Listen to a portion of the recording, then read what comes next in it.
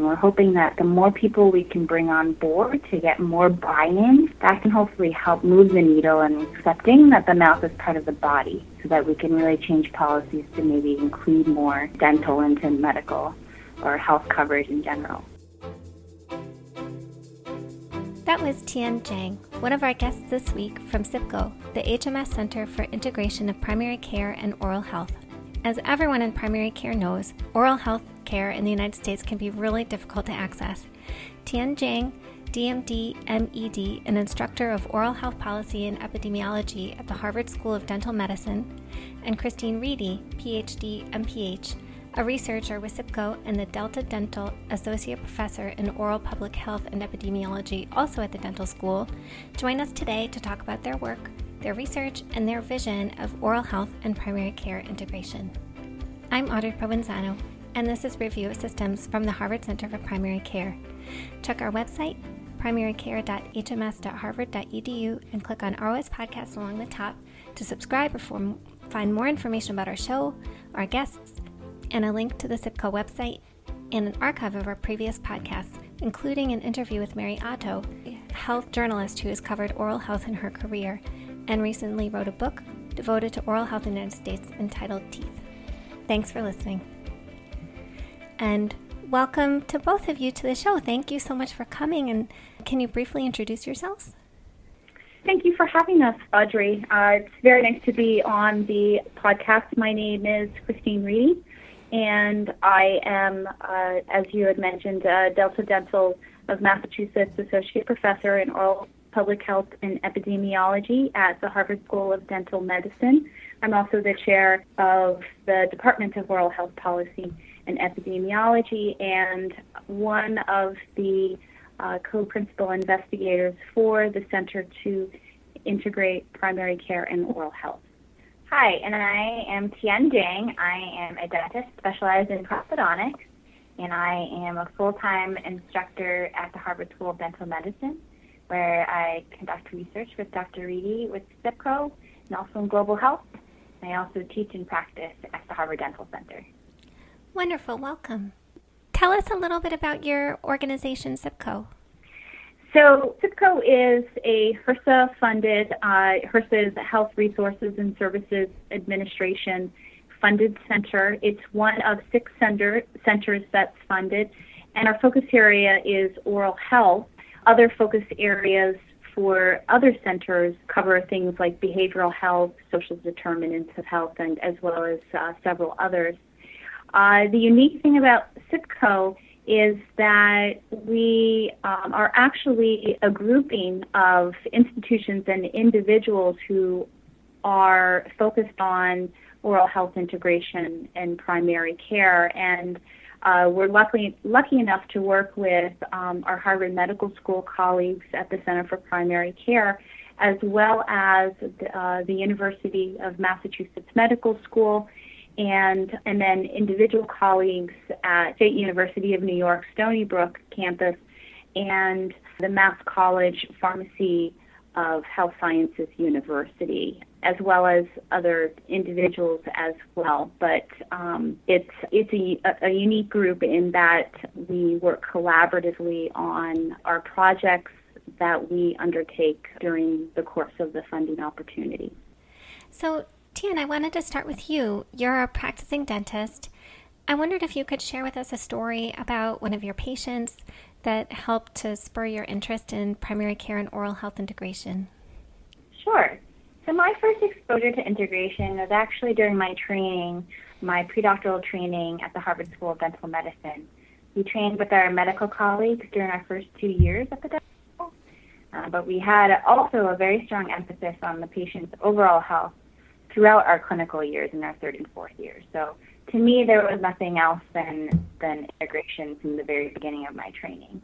But the story of a current patient is actually someone who has a pretty complicated medical history, including osteoporosis and depression, also with a combination of a lot of dental findings like dry mouth and dental pain. And I came to realize that a lot of this was integrating both medical and dental concerns for this patient involving some decayed and missing teeth, and also some functional concerns and symptoms, such as angular cheilitis and difficulty chewing. So it was actually this patient that it was a reminder to me that the integration of not only my dental background, my general dental background, but also my prosthodontic specialty training, as well as my medical background, is really important in approaching her care in a holistic and integrated way. So I've had to work a lot with her PCP and also her social worker to make sure that she has the best treatment plan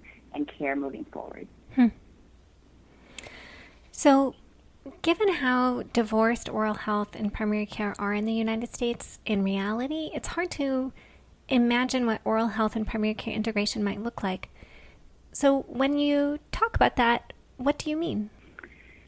So, Audrey, when we talk about integration of oral health into primary care, specifically for SIPCO, we're really focused on education, and particularly evaluating the education of oral health and primary care training. But the long-term goal is to think about the integration of oral health into primary care at the level of education, both undergraduate education, medical and dental undergraduate training, as well as residency and postdoctoral training. And then also to think about it in terms of clinical practice and then policy as well. And that in order to make any measurable change, really making changes at the educational, the practice, and the policy level needs to happen, and it needs to happen in a concerted way. Tian, do you have anything to add? So something in addition to what Dr. Reedy was talking about is in the education piece of what we're doing, we're really interested in integration from also all the primary care disciplines and including dentistry in that too. So we're looking at interprofessional education, or IPE for short, and we're looking also at integration of other healthcare professionals such as nursing and pharmacy. And as we will discuss later, we have some research that we have done and conducted with these other disciplines as well. And so that's kind of our vision, is seeing that this is more team-based care and this IPE in general, and we're kind of hoping that oral health can be at the table as well. It's funny, in primary care, we've really been focusing the last, probably 10 years on behavioral health and primary care integration. And what that looks like is a lot of co-location with us being in the same clinic, trying to have regular meetings and really share care in a very intense daily way. So I guess, when I think about integration, that's kind of what I go to because it's just the model I've seen. There is a little bit of that, I think, in pediatrics. It's become, I think, increasingly common that fluoride varnish is applied in many pediatrics offices, especially community health centers. Do you think that there's any way that we might start seeing integration kind of along those lines in adult medicine as well? So, as you had mentioned, in terms of integrating oral health into primary care, pediatricians really were one of the early adopters of integrating oral health into their practice with respect to basic screening as well as applying fluoride varnish, particularly during the well-child visits. Where we see the possibility for adult care are in populations or individuals who have chronic comorbid conditions. We know that there is a bidirectional link between periodontal disease and diabetes. And this is an area where potentially integrating oral health screening, basic screening, connecting diabetic patients with oral health providers to make sure that their periodontal status is under control, because that can have an impact on their glycemic control. And so that's one particular area with adult care that we think it is an important focus in terms of the integration of oral health. And also to add, we also understand that, there's a lot of demands on all healthcare providers, and we're not expecting everyone to be experts in oral health, but one thing that we could see is maybe adding, the mouth to the head and neck exam and are asking questions and just kind of learning a little bit more about the mouth. And same thing for our dental providers. We're hoping to educate them in the same way, where we're doing a comprehensive medical screening and maybe even, taking blood pressure and doing blood tests. So we're hoping that we're bridging the gap a little bit, but we're not expecting, everyone to become experts in all areas. I have to say, pediatricians always lead the way. They're out front on everything. So there, as we kind of alluded to in some of our discussion, it's just really difficult to access routine dental care in the United States. Can you talk about some of the barriers? Why isn't it easy just to send someone to the dentist? So there are a lot of barriers out there, and it can get quite confusing, but one of the things that ties into our work is access to dental care is actually really at the center of what CIPCO is trying to do. So through our research and dissemination of the best practices that we're focusing on education, we're hoping that CIPCO can provide recommendations to providers and patients. And also another part of our organization that we think is really important is our communities of practice.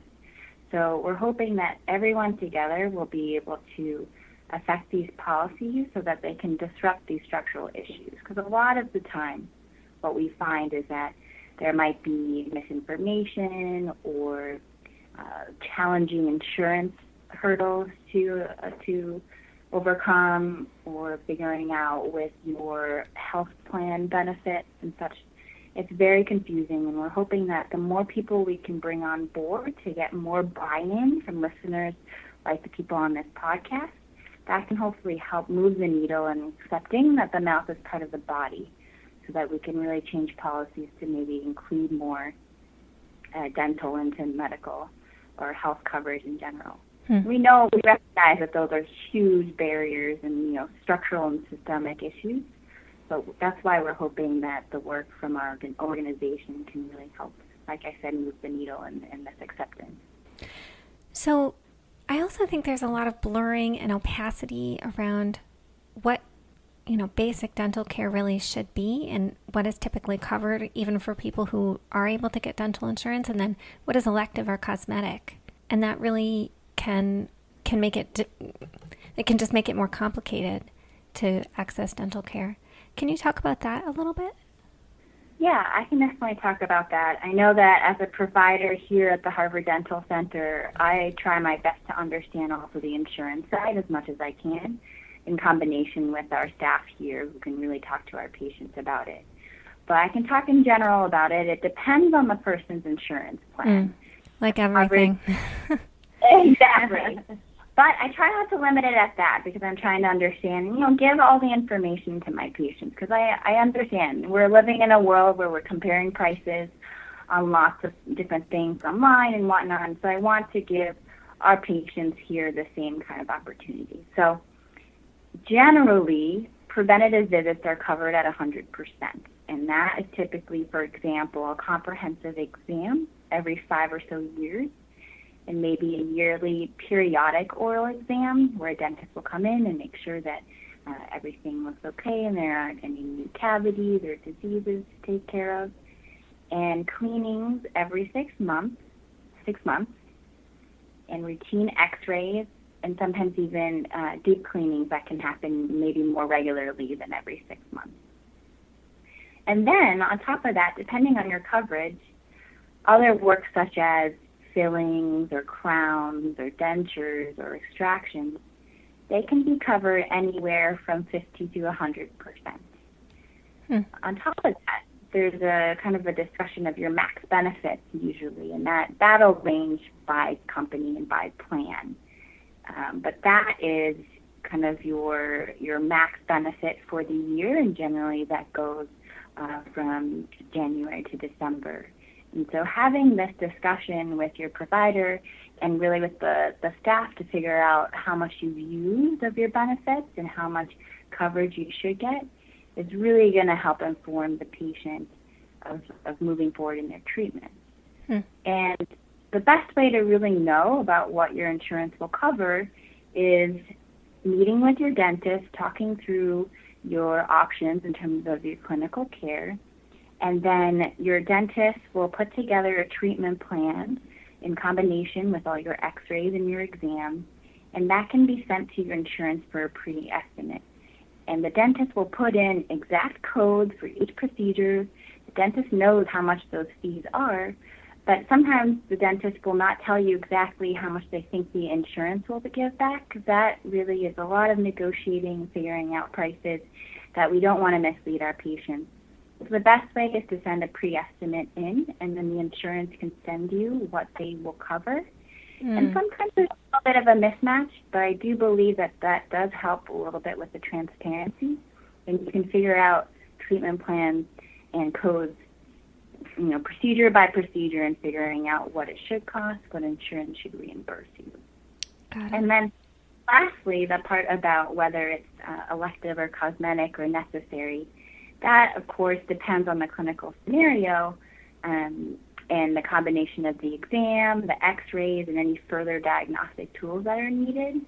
But, that is also subjective to the patient. Maybe one patient finds something elective, but another might find it necessary, and I try not to judge that and just use my clinical decision-making during the exam. So I think that, more oral health and primary care integration is intuitive, and I imagine most folks in primary care and in oral health care would like our systems to be more integrated so we can communicate better with one another and collaborate on care better. How do we make the case to payers and policymakers that this should be a priority? So, as we had mentioned previously, research studies show that oral and overall health are linked, such as diabetes and periodontal disease or gum disease. And furthermore, that tooth loss can lead to major quality of life issues such as nutrition as well as employment capability. As medicine and dentistry get more and more specialized, it's important to think about our healthcare system as a whole and think about how we can improve patient outcomes as well as helping providers improve their own workflow. At CIPCO, we believe that integrating the mouth back into the body is a productive way to approach this problem by approaching it from a whole person perspective. And that also includes, we're talking about incorporating oral health into primary care, but also understand that in terms of providing dental care, the dentist should understand the oral systemic connection. They should understand the impact of behavioral health, particularly related to substance use disorder, and that they should be aware of the social determinants of health in which their patients live. CIPCO is charged by HRSA really with a research agenda. So I know you're in the midst of a number of projects. What are some of your important findings so far, and what questions are you currently studying? So as you mentioned, CIPCO is funded by HRSA, the Health Resources and Services Administration, and it's funded under the Bureau of Health Workforce. And the focus is on primary care training. So as I had mentioned, we're looking at the educational efforts around integrating oral health into primary care. What we did within the first year really is to take an environmental scan of what educational efforts have been made. And so with our team at UMass Medical School, we've conducted 13 different surveys across various disciplines in primary care, as well as medical and dental schools, and examined their oral health curriculum within the programs. And in general, what we found is that most programs are teaching an average of approximately 1 to 3 hours of oral health within their curriculum, and that the programs with the most integration were pediatric nurse practitioners and physician assistants. And as you probably well know, the most commonly reported barriers were competing priorities and lack of time within the curriculum. In year 2, we actually took a deeper dive into the surveys, and the team did qualitative interviews to get a better understanding of what people were offering in their curriculum, and how they were evaluating it.